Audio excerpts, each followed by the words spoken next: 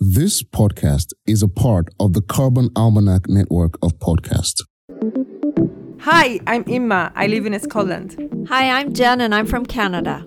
Hi, I'm Olabanji and I'm from Nigeria. Hello, I'm Liki and I live in Paris. Hey, I'm Rod. I'm from Peru. Welcome to Carbon Sessions, a podcast with carbon conversations for every day with everyone from everywhere in the world. In our conversations, we share ideas, perspectives, questions, and things we can actually do to make a difference. So don't be shy and join our Carbon Sessions because it's not too late.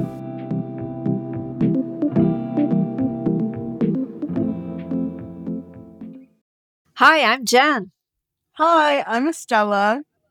Estella, I'm so glad you're here as a guest on the Carbon Sessions with us today. And I wanted to start by asking you this question.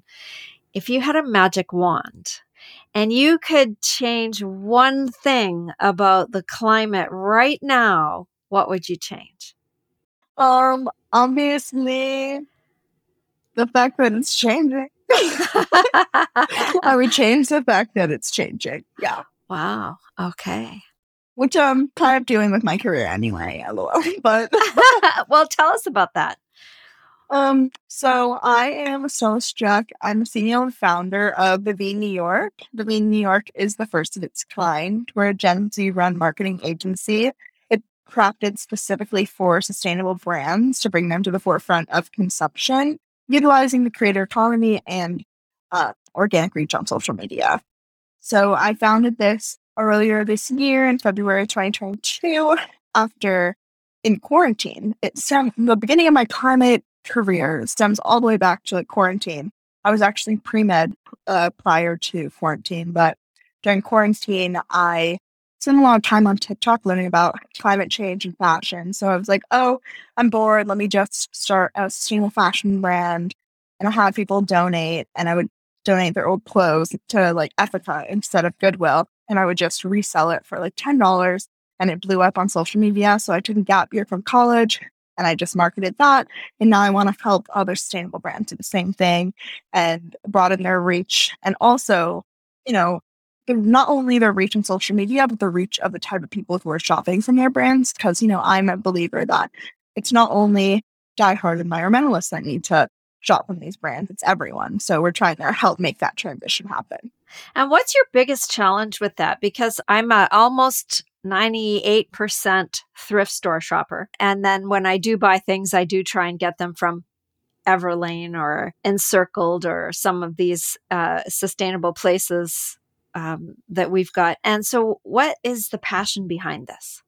So the largest struggle that my organization is facing right now is we're young. We're all in college and it's, gaining trust of these larger organizations, the trust to run their socials for them, the trust that we're going to perform and do what we say we're going to do, which we absolutely will, and we will, exceed your expectations. So it's kind of building this portfolio that I know is possible is what we're kind of our key point is right now and client acquisition. But my passion behind it is I'm just horrified of climate change.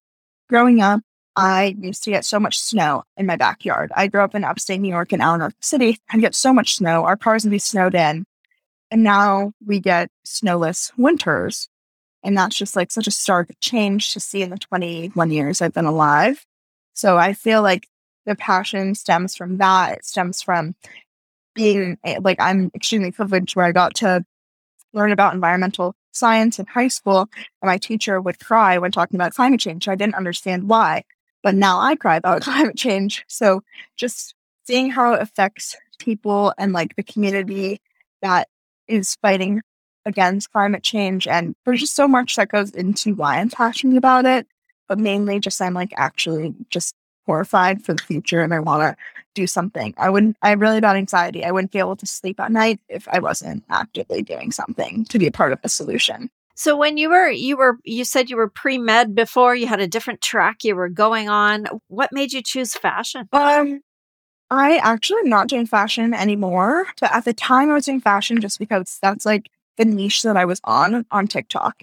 And honestly, learning about the fashion industry, it's the second most polluting industry in the world. There's just so many horrible facts. It's like has egregious human rights violations. And there's just so much that isn't taught in school that I learned from social media, which is actually like crazy that I learned so much, like basically changed my career because of the education and the reach that I saw on social media. So that is kind of why fashion was me stepping my toe into the like climate fighting like soldier pool. I call myself like a climate soldier.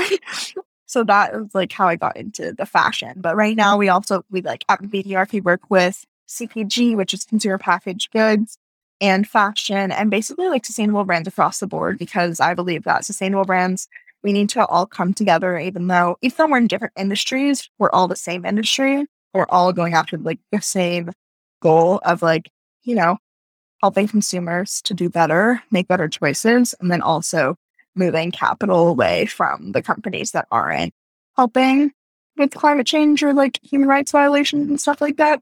One of the things I notice about sustainable brands, because I also try to support them across different industries. So, you know, organic foods and, you know, coffee that's fair trade and clothing, all sorts of different things. One of the things that is a barrier for people is the price point, because we're paying fair wages, because you're, you know, being careful with the environment.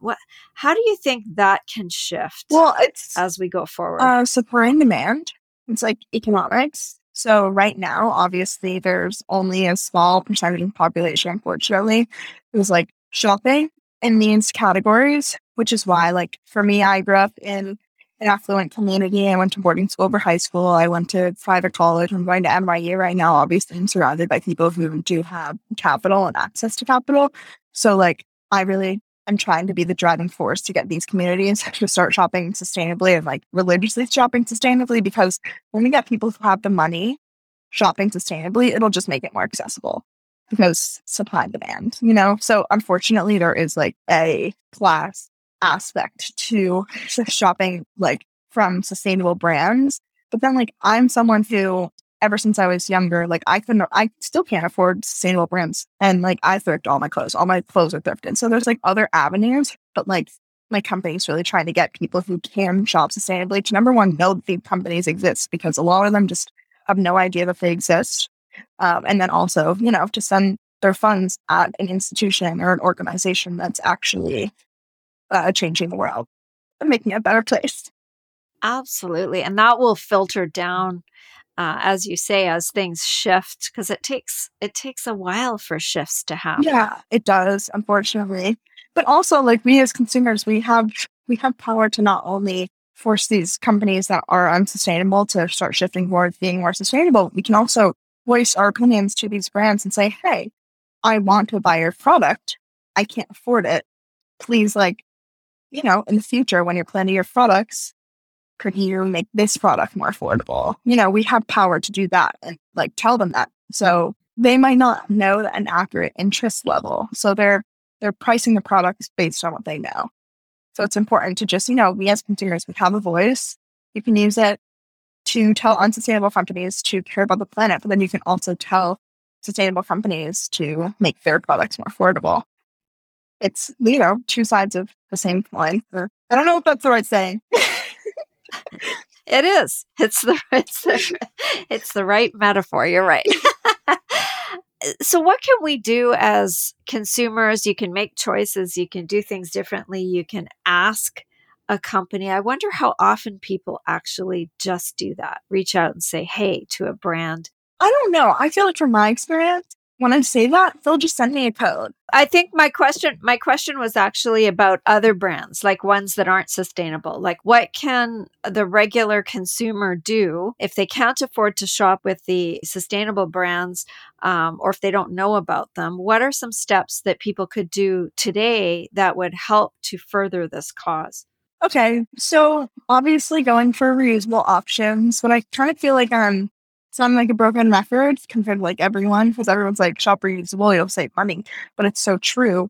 For my dog, I take him to the library with me when I'm doing work, and I used to bring like single-use plastic baggies, and I would spend money on those. But now I just have a little Tupperware that I bring this food in and not spending any more money on the plastic baggies. So it's just like about getting creative and reusing things.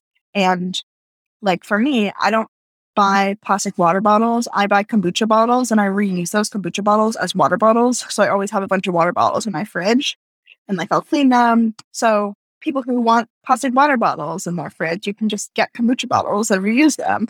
So it's just about like getting creative with what you have. And then obviously not feeling guilty when you have to choose something unsustainable. I choose things that are unsustainable all the time because that's like the only option. It's the only thing I can afford. And like, you know, as long as you're doing other things. And if you can't afford, like I made my career climate. If you don't want to do that, you can sign petitions, you can volunteer. There's so many different ways to get involved. And there's also, you know, there are also organizations where you can have your side hustle be involved in climate as well. There's just so much you can do that is not shopping from a sustainable brand. So that's okay. So we have options. Yeah. We have lots of things that we can do. And it's just using your creative side of your brain is important. Okay, so you've said creative a few times. And so what is creative in your life? What is feeding your creativity about what you're doing? I honestly feel like, obviously, since I work in social media has a lot to do with like where my creativity stems from. But honestly, I've just always been a creative person. I like collaging and using old newspapers and magazines to make these like vision board collages. They're all over my apartment. And then also I live in New York, so I go outside and get inspired by the people around me. But it's really about just immersing yourself in new experiences, I feel. But then also just allowing yourself to get bored. Because I feel like I had so many great ideas in quarantine when I was bored. Like boredom is such a catalyst for creativity, and people forget that. And I feel like we don't allow ourselves to get bored. We're always on our phones. We don't allow ourselves to get bored, but it's when you get bored, it's when you have the best creative thoughts that you never even thought that you could think of before. I love that. I have 4 kids. They're all adults now. And when they were little and when one of them came to me and said, "I'm bored," I said, "How wonderful." And they'd look all mad at me. I'd say, "This is an opportunity. What are you going to do?" They never liked that answer, but it always did end up that they would go figure it out and find something creative to do. So I agree with you there 100%. Yeah. Super fun. Yeah. To just sit. But then, yeah. You know, also like fashion is such a good creative outlet. I don't really shop that often. So a lot of my clothes I've had for like over 2 years, and I'm always figuring out new ways to style them and like wearing them backwards. And it's just fun to just see. I love seeing how much I can get out of my clothes. That's one of the most like fun activities. It's just like, I wonder how I can style this today. I love that too. I follow a person on YouTube, and that's what she does. She does these shop your closet events, and she is always styling things with what she has in new and interesting ways. So, yeah, I love that. I love shopping in the closet because it's super fun because you forget about things. And I think you forget about things, you find something and you fall in love with it again. So it's important to remember that. That is a really good tip. So if people wanted to find out more about you, Estella, where would they find you? My Instagram is just my name. It's Estella Struck. And I post there every single day. And then I also have a TikTok. And so my Instagram is more like climate focused, and my TikTok is just like for fun. Me having fun with my friends in the city. Well, that's great. I'm so glad that we had this conversation today. And thank you so much for being part of the Carbon Sessions podcast, and all the best. Thank you. You too. This is awesome opportunity. And I am really excited for more people to learn about like the Carbon Almanac, and like it's not too late. And I feel like people forget that sometimes, especially with like the headlines in the news. It's easy to forget that it's not too late. So to have a book going out there into the world that's telling people why, the science, the facts and figures behind why it's not too late is so important. Perfect. Absolutely. Thanks for the conversation. You've been listening to Carbon Sessions, a podcast with carbon conversations for every day with everyone from everywhere in the world. We'd love you to join the Carbon Sessions so you too can share your perspectives from wherever you are. This is a great way for our community to learn from your ideas and experiences, connect, and take action. If you want to add your voice to the conversation, go to thecarbonalmanac.org/podcasts and sign up to be part of a future episode. This podcast is also part of the Carbon Almanac Network. For more information, to sign up for the emails, to join the movement, and to order your copy of the Carbon Almanac, go to thecarbonalmanac.org. Be sure to subscribe and join us here again, as together we can change the world.